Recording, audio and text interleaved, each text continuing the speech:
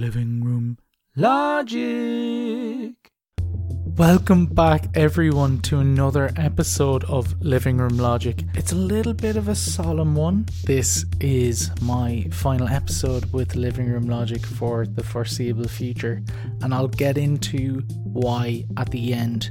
But don't worry, the podcast will still be going. Andrew's got it in perfect hands. What I really wanted to talk to you about today is climate change, especially because there's this global climate conference on right now, and you may be wondering why it matters, or maybe you don't care a lot about it. Well, this is why you should care about it, because this year scientists have cracked the case on climate change, and world leaders know that they need to act right now, and here is why. So back near the end of last year, the UN came out with their first climate report of their sixth assessment. It was one of the latest reports of the physical science of climate change, and it was about 4,000 pages of a report. It was an absolute chonker, and me and Andrew went through it. I told you the take-home messages from it. It's unequivocal that human influence has increased the global surface temperature by 1.1 degrees Celsius since the late 1800s. Widespread and rapid changes in the atmosphere, ocean and biosphere have occurred.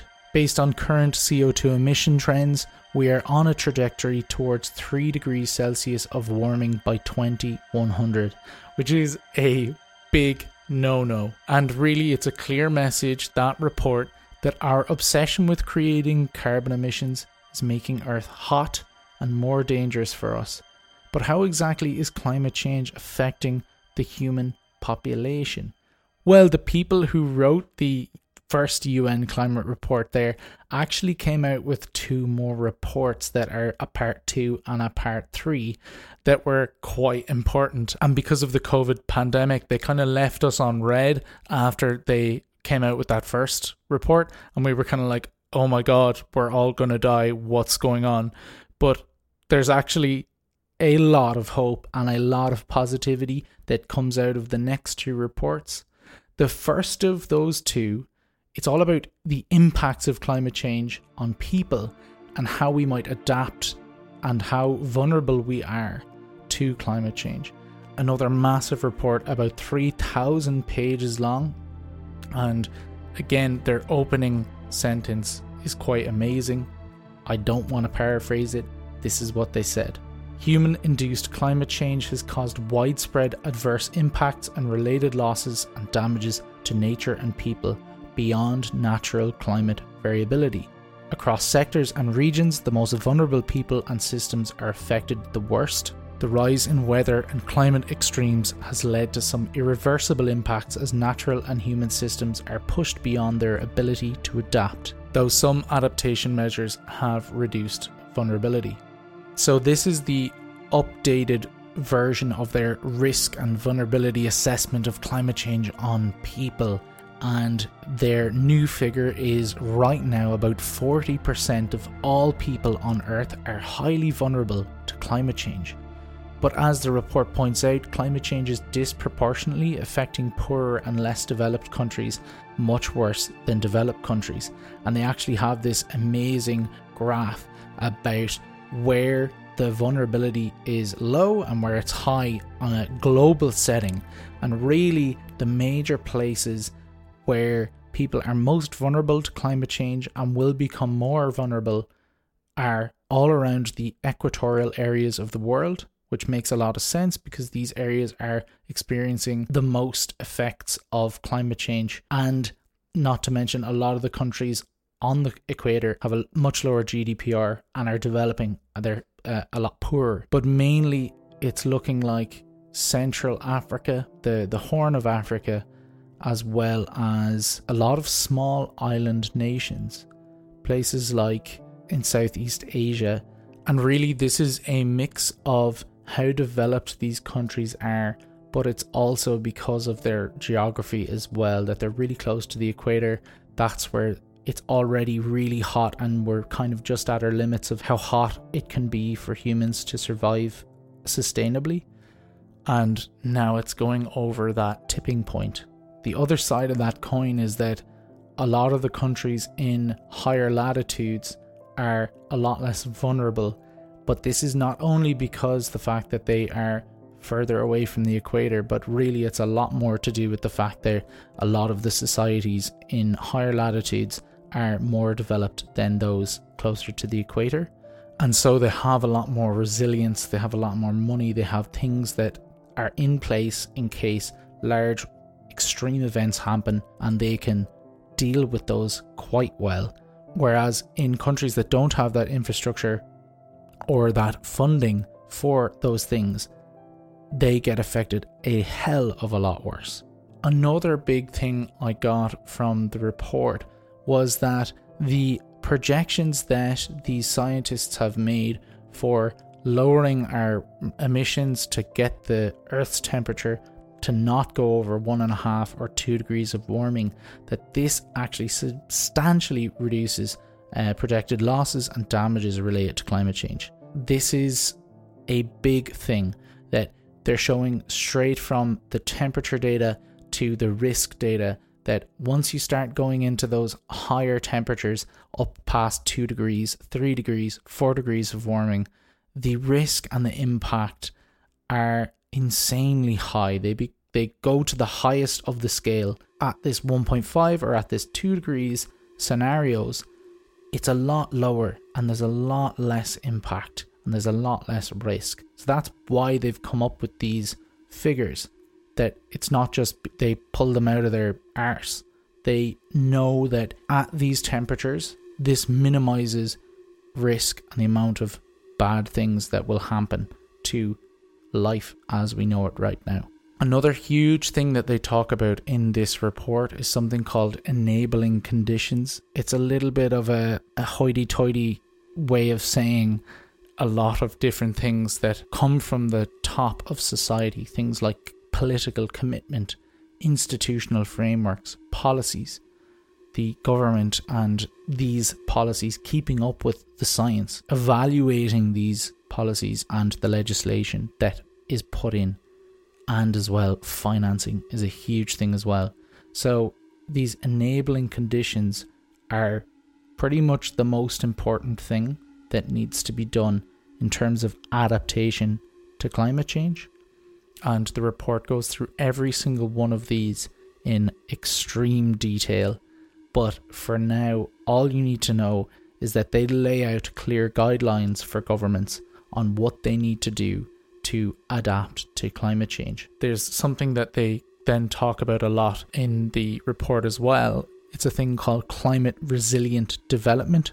Again, a bit of an annoying jargony word that I wish we didn't need to say a lot, but this is just about the best way to adapt to climate change is to build resilience to it. In the report, there's this amazing figure that they give, and it's a entire city beside a mountain, beside the water, and beside a more rural area.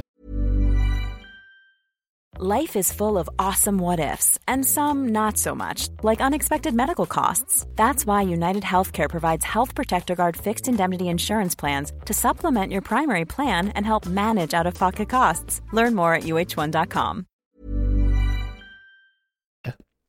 And it's an example of what will happen if you don't have climate resilient development in mind, and then what would happen if you do. So if you don't have climate in mind when you're trying to develop and be resilient, you would use things like high emission energy production. You'd let things like invasive plants mess up your agricultural areas and rural areas. You'd have reduced food and water security. You do things like intensive agriculture with excessive fertilizers. In the water, you do things like have really intensive fisheries, and there would be a lot of coastal erosion because there would be no attention paid to how do we stop that. And that would go right up to the edges of these cities, and there would be constant flooding or annual flooding causing all sorts of issues. And then on the mountainsides, you would have things like landslides and flooding due to low biodiversity and deforestation. poor planning again on these hillsides would have these sort of informal settlements, which things like landslides and flooding can really have a huge effect on in a really bad way. Not to mention, again, they show this motorway in the middle of it all that's completely chock-a-block with cars. And then, you know, the city getting hit by more storm surges. And then further in the ocean, you have things like overfishing, and your coral reef is bleached and degraded. So you're not getting any of the things we call ecosystem services from the coral reef. But then there's like a flip side of that, and it's this beautiful green landscape. And things like up on the mountainside, you have reforestation, you have healthy soils, you have high biodiversity. It's preventing those landslides and that flooding. You actually have better planning in those informal settlements. Well, they're not informal anymore, they're quite formal and they're well planned. And then instead of having a big motorway, you actually have a trainway, or you have public transport, which can help reduce emissions massively. Within the cities, you can have green cities and green infrastructure, which is really trying to integrate plants and agriculture into cities and use 3D space to actually plant trees and plants and oxygenate the city and keep the temperature down as well. And all along the rivers and the coasts, you have sediment provision. You have mangroves outside the bay, which can actually, again, they can cause several different benefits. The first of which is when you get big waves in from a storm, the mangroves can take the majority of the brunt. But then underneath the mangroves, there's actually a huge biodiversity as well, which can support local fishermen. You have sustainable fisheries around those areas as well.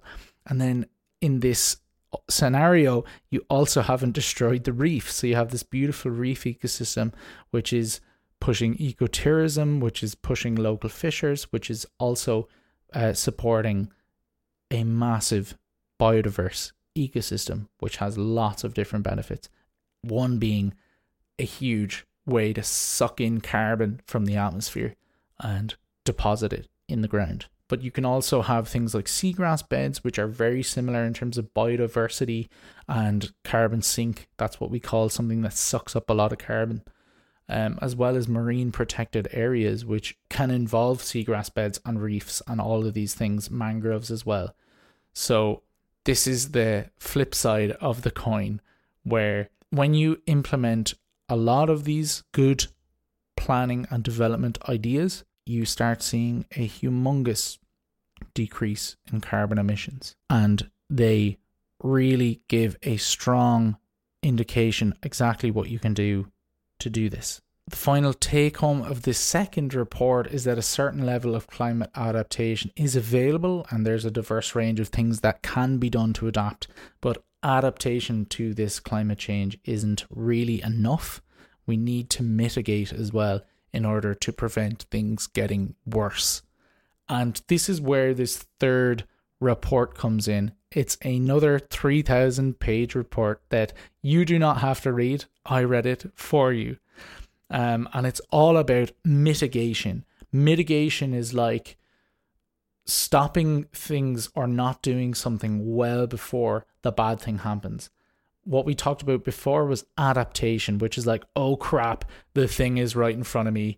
Now I have to adapt. Let's use this example to compare mitigation and adaptation. Say there's a hole 10 meters in front of you.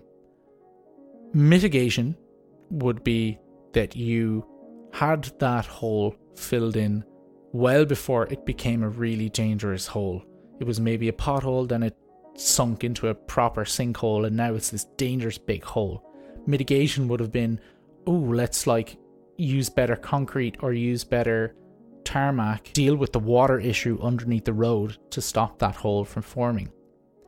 Adaptation is that hole is right in front of you and you just fill it with more tarmac and more soil, and it'll just keep happening over and over again. But let's talk a little bit more about how these thousands of researchers came up with this amazing report about mitigation of climate change. And there's a lot of good news in this one, the best of which is that there are clear pathways laid out to prevent the Earth's temperature from going past 1.5 and 2 degrees Celsius. There's 2 different ways, 2 different models that they made for that. But there's a lot left to do. And they kind of start off the report with a little bit of bad news. The average annual greenhouse gas emissions during the last decade were higher than in any previous decade, but the rate of growth in the last decade was lower than the decade before, which is progress.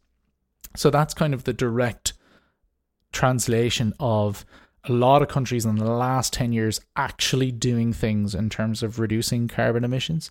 So we are still increasing, but the rate of increasing greenhouse gas emissions is dropping. This is showing exactly what the scientists were saying in the first place.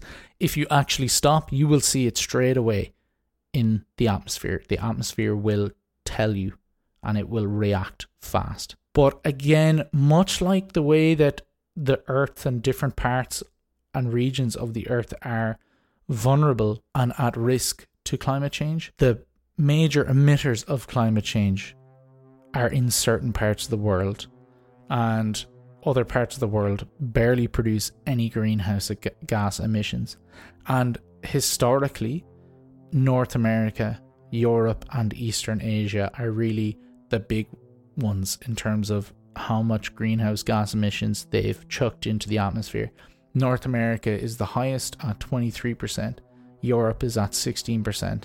But today that is changing quite a bit, because right now Eastern Asia is producing a lot of greenhouse gas emissions, whereas North America and Europe, they did it a lot in the past, but now they're reducing their amounts.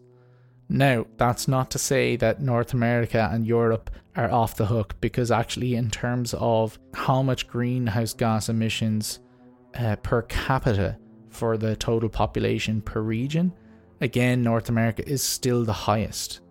Weirdly, Australia, Japan and New Zealand are then the second highest. So it's not as simple as telling everyone to do the same thing.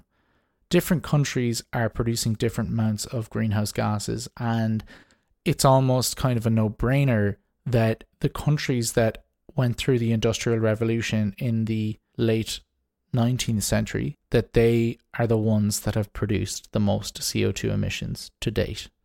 But it is also interesting that North America is at the top. I would have actually thought personally that Europe would be at the top, but I was wrong. Now, that gives us a good context of what's going on, but the report actually has a lot of really positive things that they talk about. The first of which is that the unit costs of several low emission technologies have fallen continuously since 2010. And they look at things like photovoltaics, so like solar panel batteries, concentrating solar panel, onshore wind and offshore wind. They've all dropped by a huge amount in the past 10 years, especially as well batteries for passenger electric vehicles. And we can see that all of these 5 things, that their adoption has gone kind of on a logarithmic increase. So people have really been taken on to these things, because these are, as we've been saying for the past kind of 20 years, that these are probably the best things that we can adopt to mitigate climate change and move away from dirty greenhouse gases. So the next thing I want to talk about in the report is really about our commitments so far to greenhouse gas emissions. And the report looks at what we've committed to so far and whether this will be enough to limit warming to 1.5 degrees. And they really show that it's not enough. And without strengthening of policies beyond the policies that have already been put in place, things like the Paris Agreement and the Glasgow Pact and things like this, greenhouse gas emissions are projected to rise beyond 2025, leading to a median global warming of 3.2 degrees Celsius by 2100.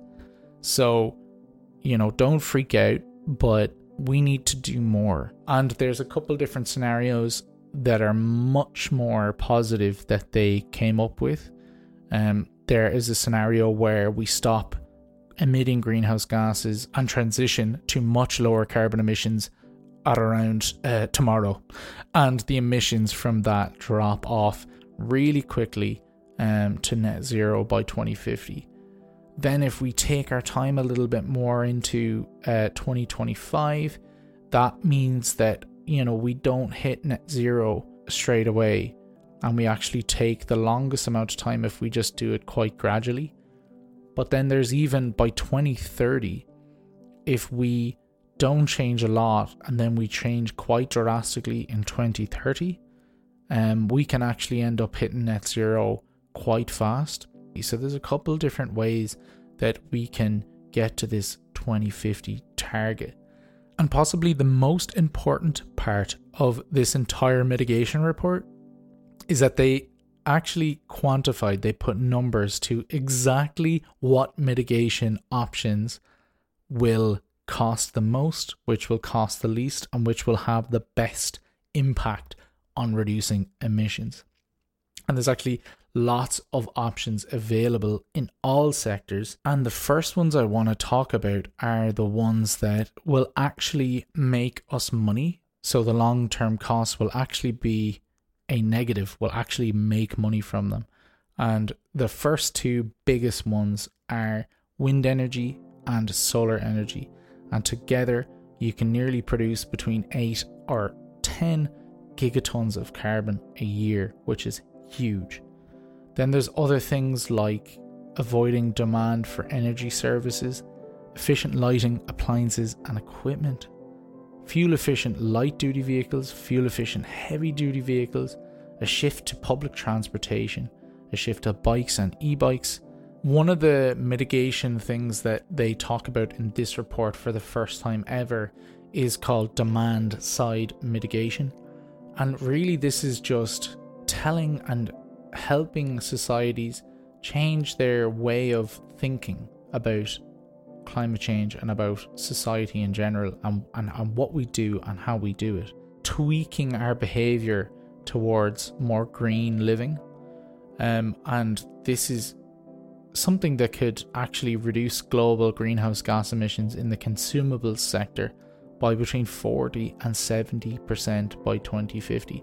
So the majority of the greenhouse gas emissions that we create are because of a lot of things being at our fingertips. So things like getting your clothes from China, or getting certain things from China when you can get them from home or from the States or from whatever, making us more used to just buying things closer to us that won't have such a huge carbon impact is something that we need to do, and governments will need to put huge amounts of time and effort and money into helping us change our mindsets a little. It's not a huge change, and it will just be a slow transition, but it will be towards a kind of cleaner, greener mindset that, I might not actually get that flight over to the other side of the country.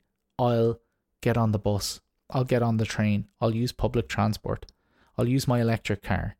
So there's lots of different things that you can do. Now, there is one thing that they talk about in the mitigation options that I'm not so much a fan of, and a lot of people have been saying, I don't know about that because it's kind of a bad idea. But this is carbon capture and storage. And this is the idea that you can just build a machine that just sucks carbon out of the atmosphere. And it sounds fantastic, and it sounds like if we just put a load of those around the world, that we wouldn't even need to change, and we could just keep doing what we're doing in terms of how much we consume and how much we move around and how inefficiently we do it. But this carbon capture and storage is actually really expensive, and the report kind of says this as well, though they also say that a small amount of it will probably need to be done.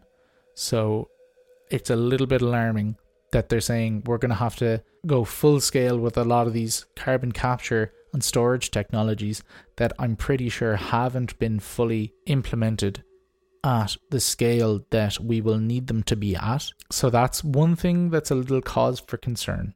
So all of these lower costing mitigation options that I was talking about, wind, solar, demand side stuff, so changing our behavior a bit, energy efficiency, fuel efficiency, a shift to public transport and e-bikes and cycling, and even sustainable food diets, all of this together, all this cheaper stuff, can reduce global greenhouse gas emissions by at least half by 2030. And the really cool thing is that global GDP continues to grow in modelled pathways, but without accounting for the economic benefits of mitigation action from avoided damages from climate change, nor from reduced adaptation costs.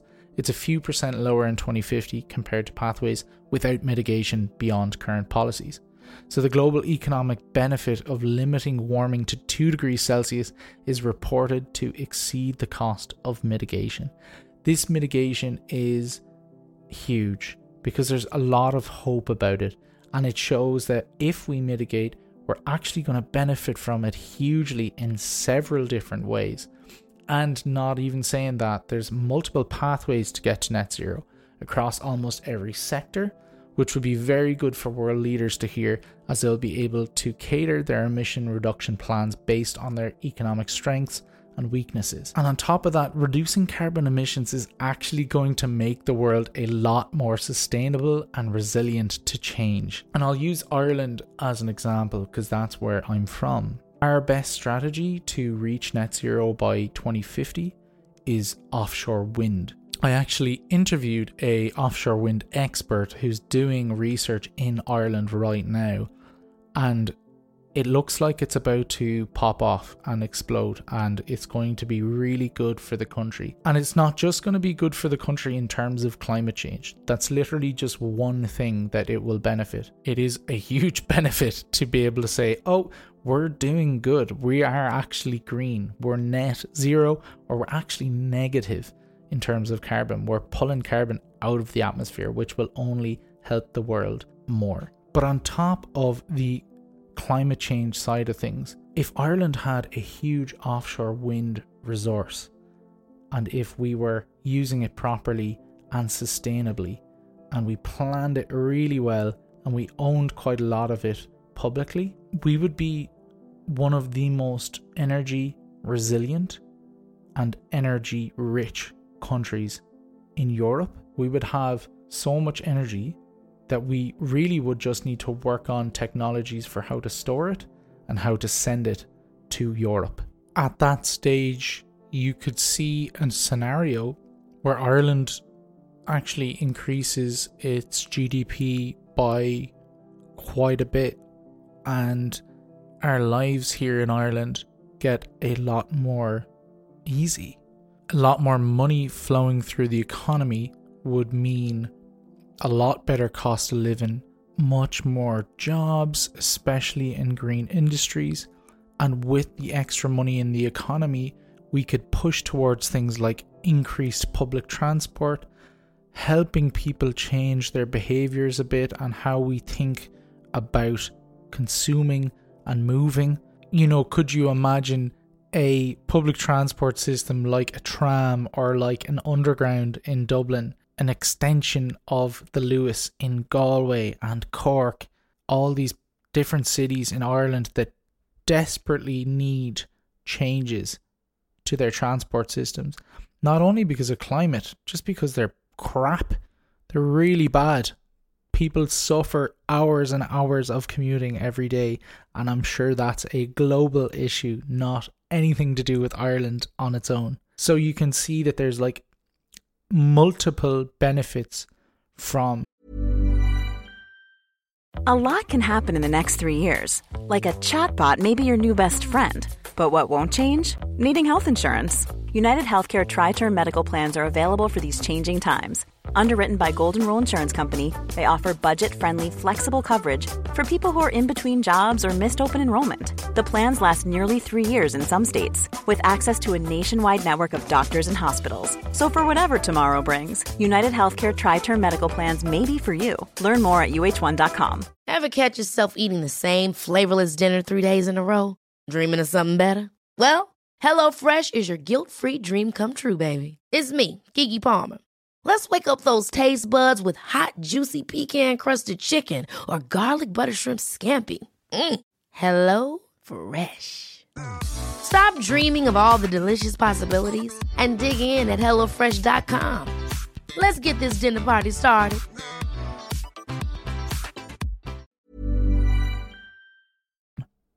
Tackling this climate crisis. Not only does it stop the world from being less habitable for humans, which is what 3, 4, 5 degrees of warming would do, it actually potentially creates a lot of jobs in much of the world. It makes the air cleaner. It can make us healthier. It can improve our physical and mental health. So lads, the evidence is pretty clear.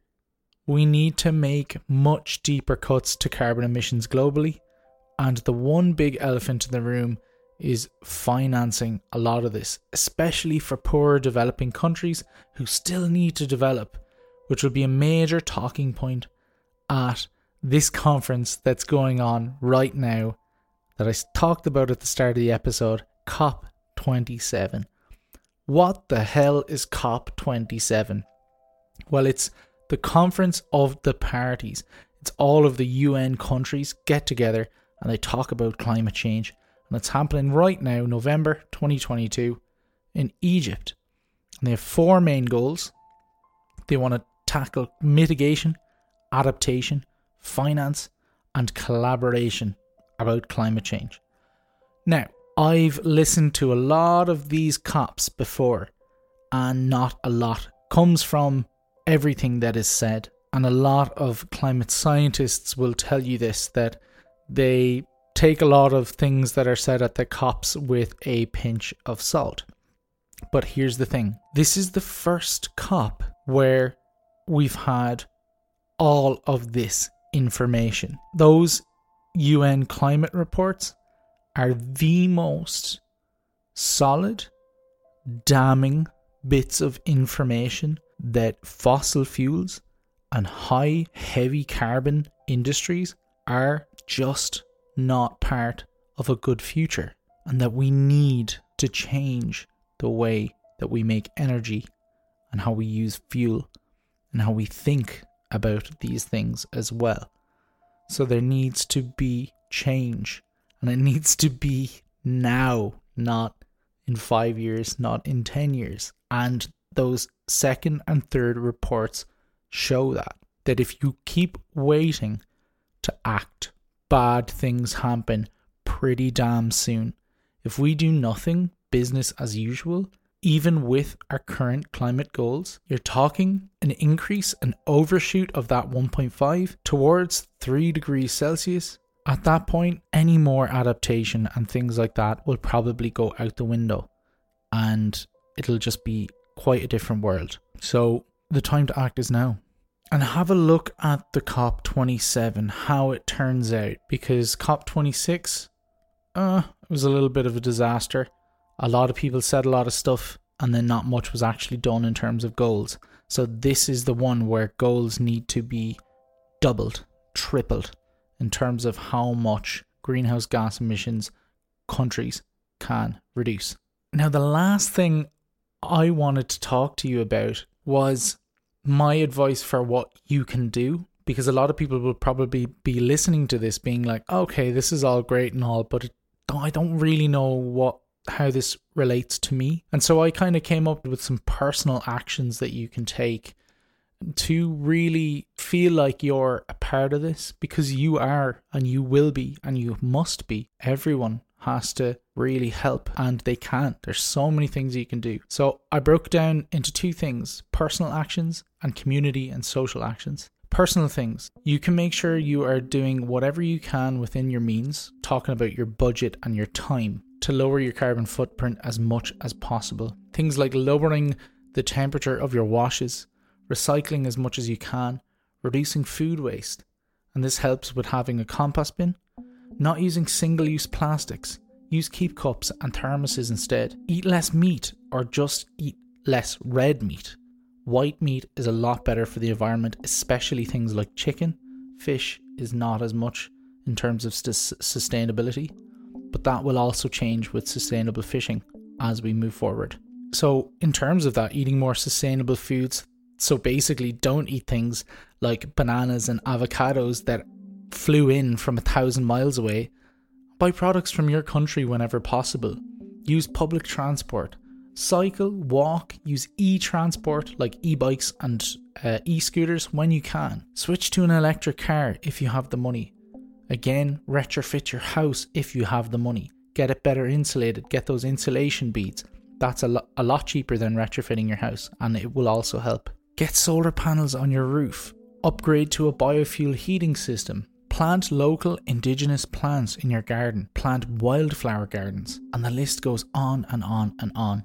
In terms of finances, check that your financial investments aren't involved in companies that are part of the emissions problem.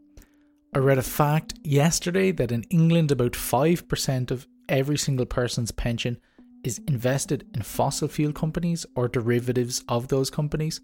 So ask your pension provider whether your pension can back neutral or positive companies instead, such as renewable energy companies, which are also experiencing massive growth at the moment, which is never a bad thing financially. Now, in terms of community and social actions, check that your government are implementing carbon reductions that are sufficient to reach net zero in your country by 2050. Ask your local government representative about what they're doing about the climate crisis and making Ireland more sustainable and resilient. If you're not happy with their answer, you can vote for a person or a party with better climate and sustainable development plans. Let your friends, family and co-workers know about your own personal climate actions so that they make changes too, and also pressure government representatives to do more climate action just like you were doing. You can protest peacefully about the climate crisis and climate action. There are regular protests in most cities every few months about climate change and the climate crisis and what we need to do. Finally, bring this problem forward in your community when you can. Community engagement is key to getting people to think about this issue more and in a positive and compassionate way where people are coming together and working together rather than being divided by gaps in understanding and misinformation. Sit down with people that you don't think that you would sit down with and just have a chat with them. Understand them. Let them say what they think. You can try and help them understand where your fears and where your anxieties are about this and why you're acting towards preventing climate change. And maybe you just might actually change that person's mind and become more connected to people that you think you wouldn't be. So that's pretty much it for my final podcast on Living Room Logic. It's a time of crazy change in the world, and it's also a time of a lot of suffering, especially over the last 2 years. But it also showed over the last 2 years or 3 years that humans can change the way they think and the way they act and the way they do things. So I think that if we can sit in our rooms and stay at home for 2 years, we can change our diet a bit, we can get on the bike a bit more, we can push our governments a little bit towards green stuff. It's actually forcing us to make our lives better rather than make our lives worse, which is what the pandemic did. So if you were able to do that, you will be able to do this. So I'm leaving the podcast mainly because I'm moving to Australia with my partner, and me and Andrew decided that it was going to be a bit too hard. Well, I decided. Andrew was sad, understandably, that I just wouldn't be able to do it over there. But Australia isn't the only reason. To be honest, I've had less and less time to put 100% into the podcast. And I think a good comparison is when I was in the pandemic with Andrew and we were doing this together through Zoom. We had so much time on our hands, and this was actually an amazing way for us to escape and to still be creative and to put our heart and soul into something that we're really passionate about. And I am still very passionate about this podcast and about communicating science. But what I've noticed is since restrictions lifted, a lot has changed in my life. I moved in with my partner. I no longer had all the time in the world. I started working in an office again, and I get home now and I barely have any time to do anything, and I want to spend time with the people that I love. So I'm finding there's way less time in the day for me to work on the podcast, unfortunately. If I had more time in the day, I would absolutely love to do it. But right now, with the amount of spare time that I have, I can't give the podcast as much passion and energy as I think it deserves, and that's my reason.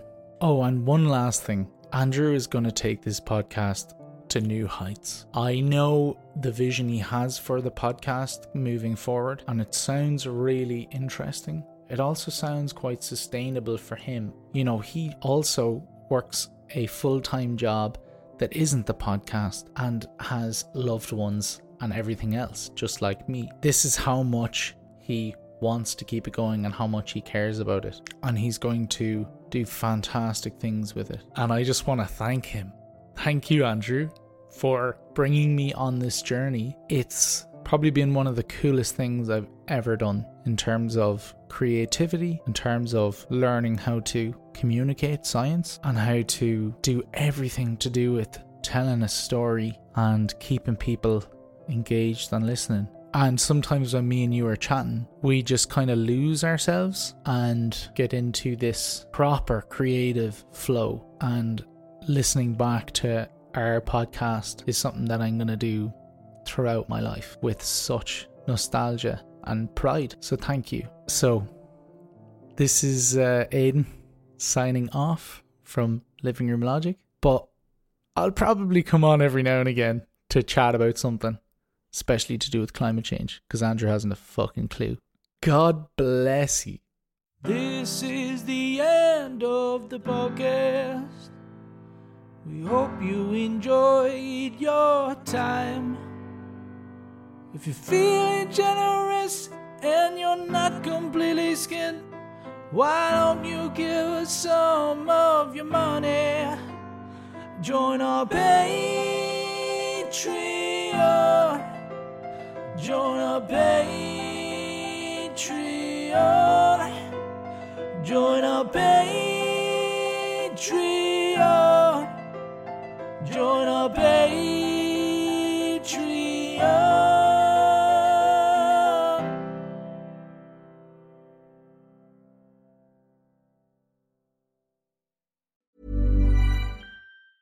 Hey, it's Danny Pellegrino from Everything Iconic. Ready to upgrade your style game without blowing your budget? Check out Quince. They've got all the good stuff, shirts and polos, activewear, and fine leather goods, all at 50 to 80% less than other high-end brands. And the best part? They're all about safe, ethical, and responsible manufacturing. Get that luxury vibe without the luxury price tag. Hit up quince.com/upgrade for free shipping and 365-day returns on your next order. That's quince.com/upgrade.